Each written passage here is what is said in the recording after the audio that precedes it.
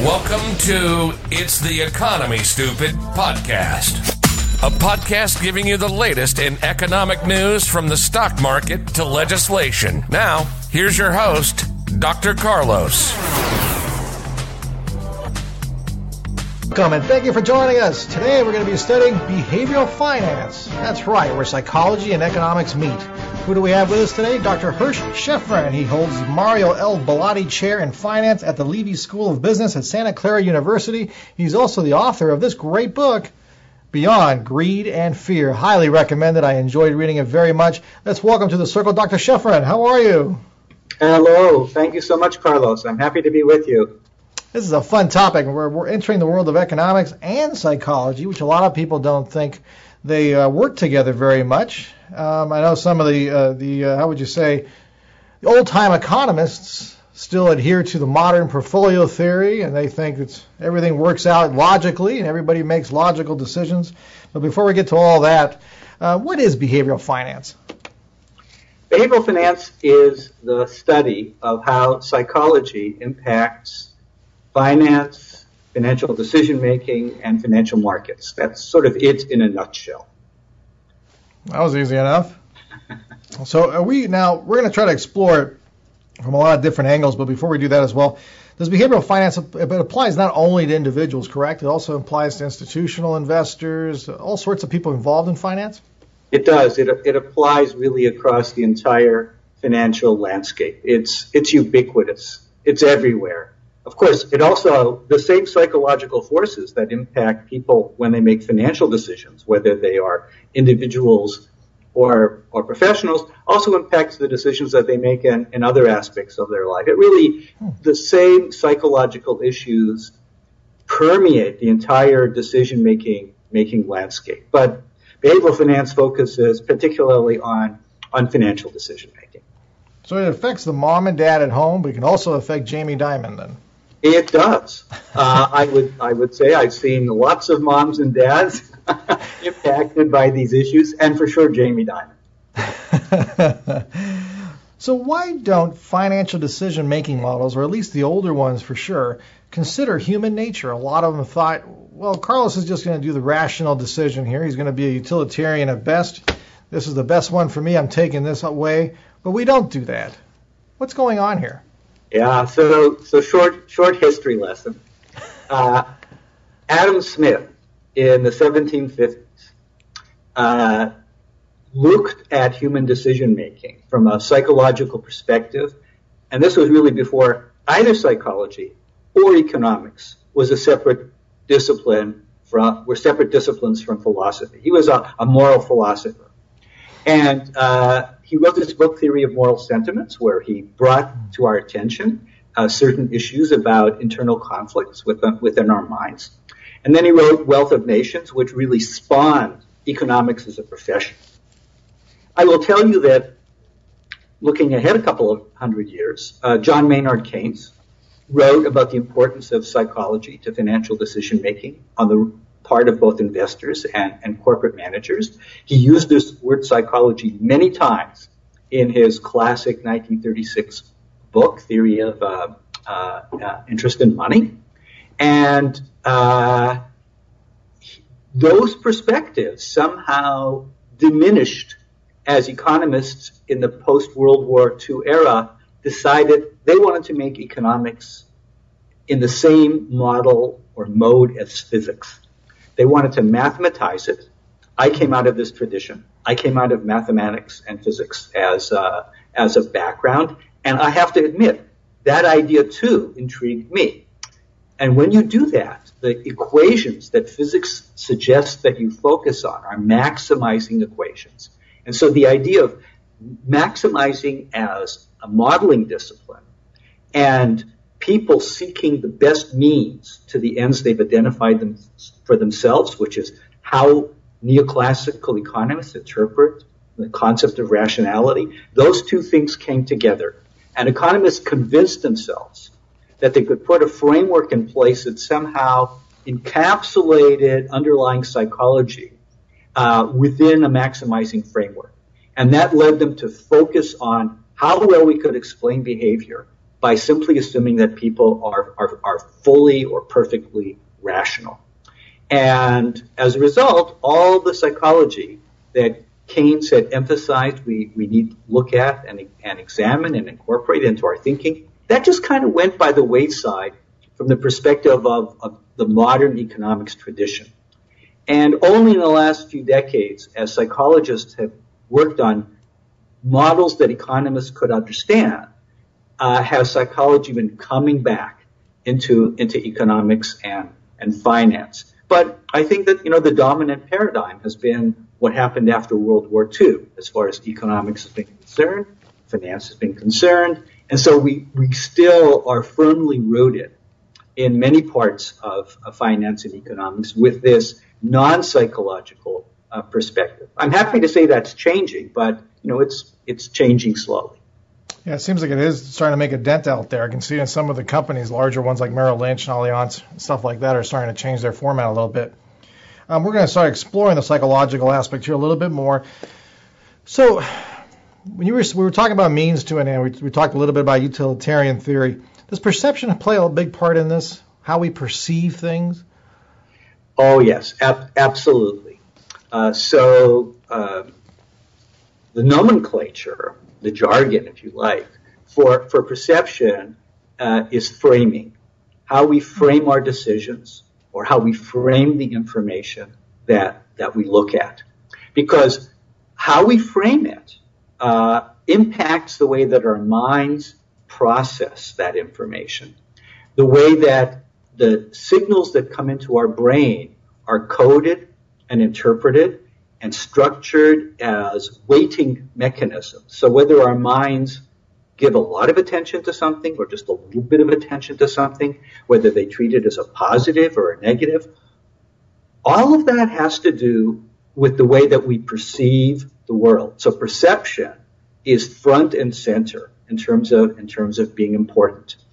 Daniel Kahneman, economics Nobel Prize winner from 2002, psychologist, not an economist, and his late co-author and colleague and best friend, Amos Tversky, they told us back in the 1970s that how we perceive financial bets in terms of what we think is a gain and what we think is a loss, that really influences what kinds of decisions that we make, whether we're prone to seek risk or avoid risk. You can take the same underlying data.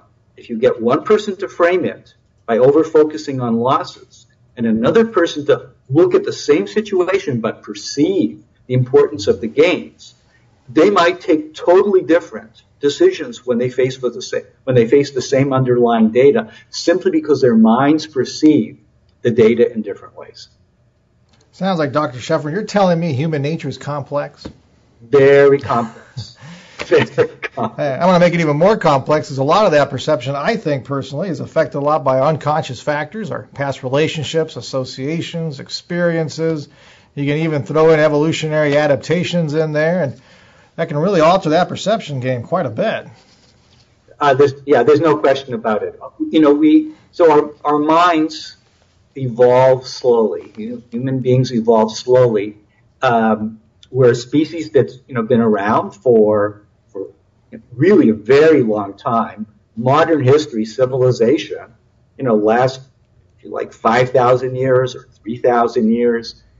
That's just a tiny dent in how long we've been around, and we've evolved. Humans have evolved to adapt to underlying circumstances, and the modern world, really.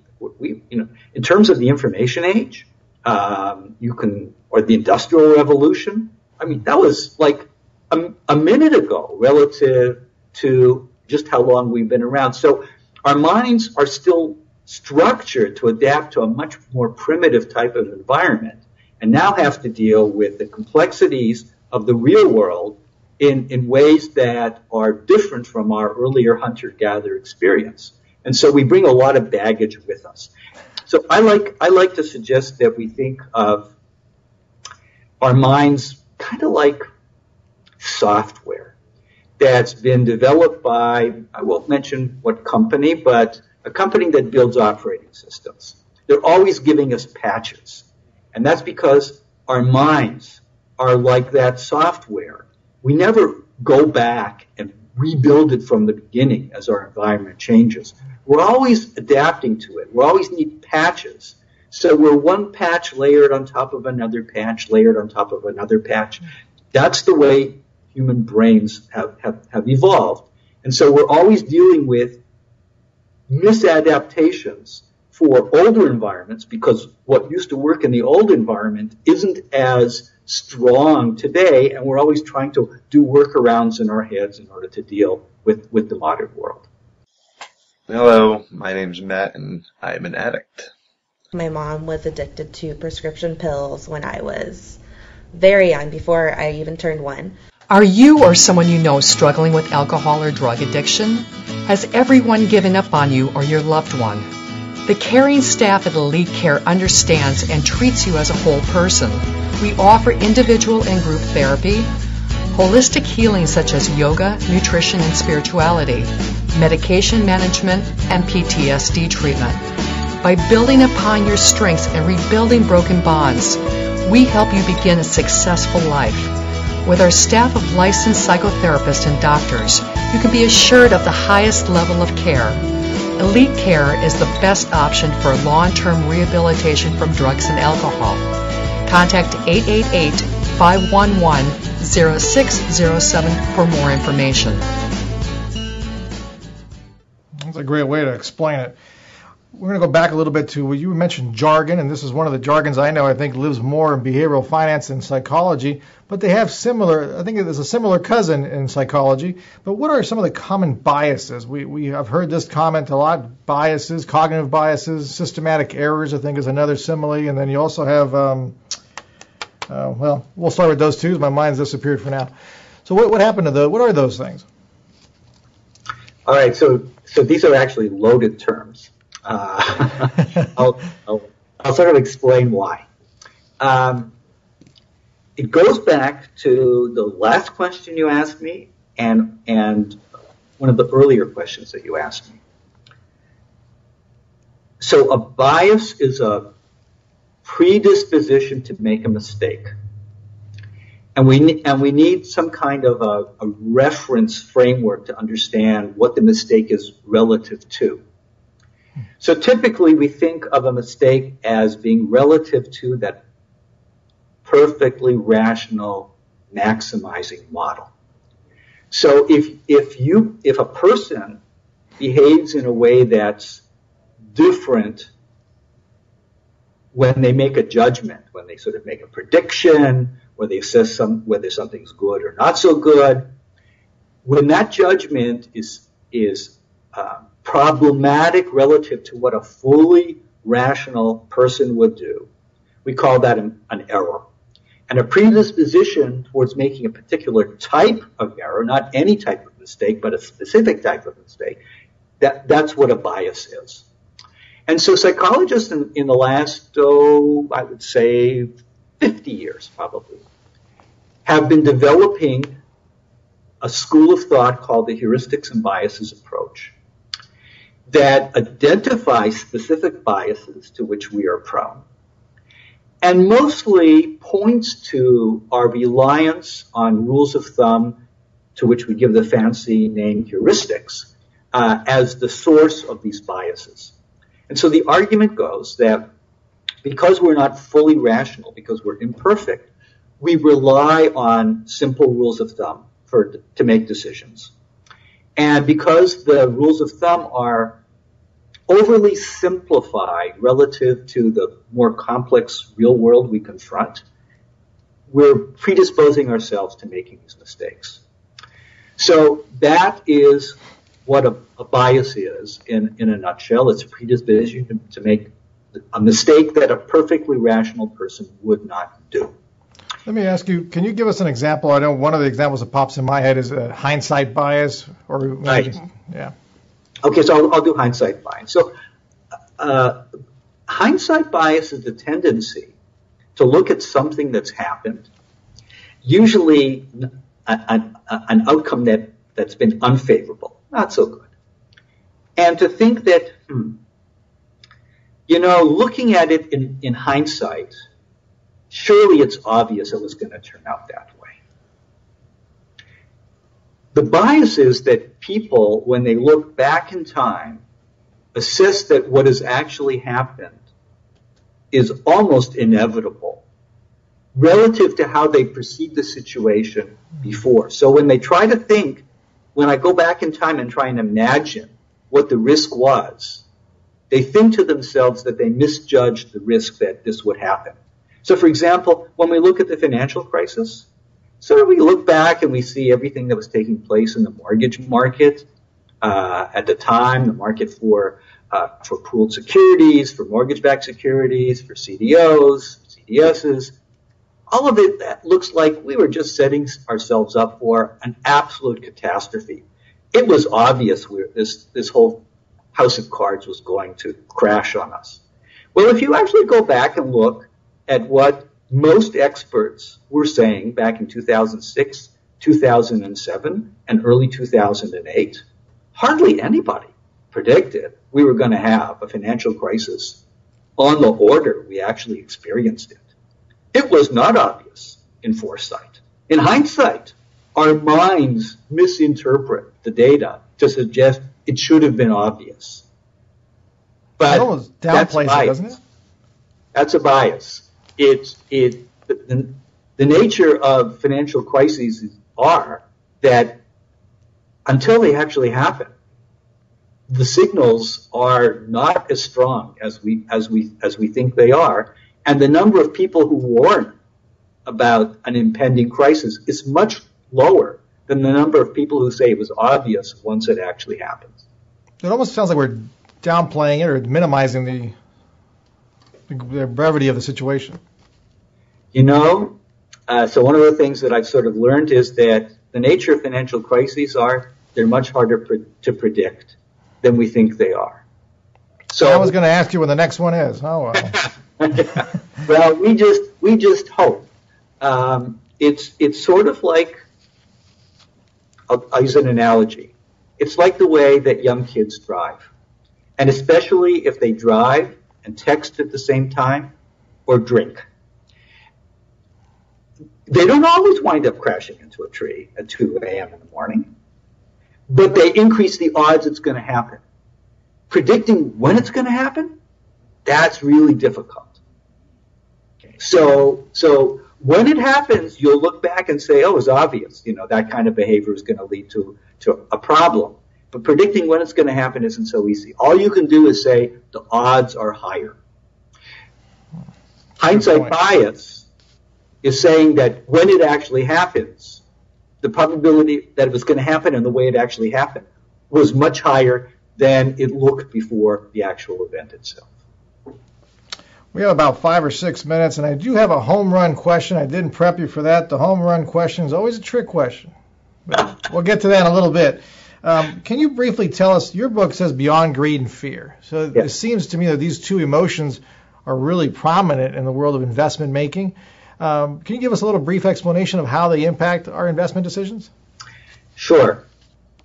So the fear and the greed are emotions that are normal that we have within us, and that drive really our risk-taking behavior.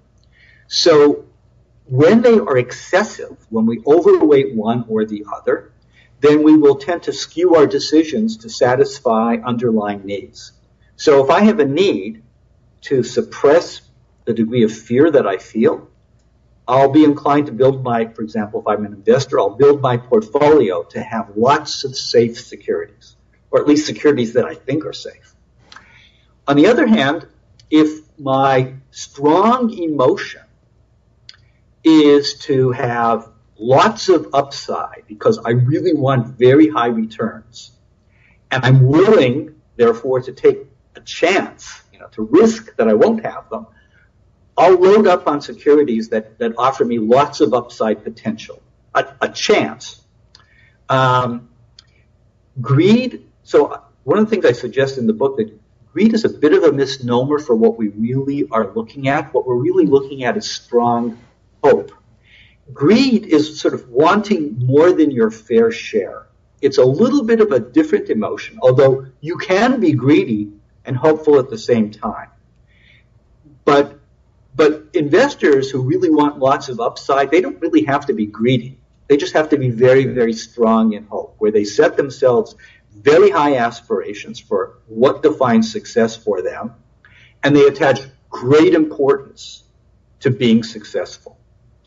And so when you build your portfolio, how you build it is typically to try and find ways to satisfy your underlying psychological needs. And that might mean that you look a little bit, shall I say, like you have a split personality.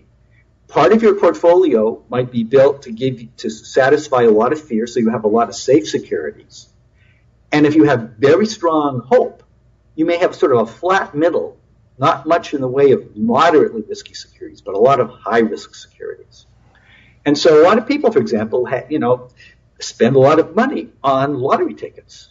The big surprise when you look, for example, at the state of Massachusetts, where lottery purchases are very high, is that the average expenditure per household in the state of Massachusetts on lottery tickets is about $1,800. $1,800? Big surprise, huh? Wow, that is. Okay, so those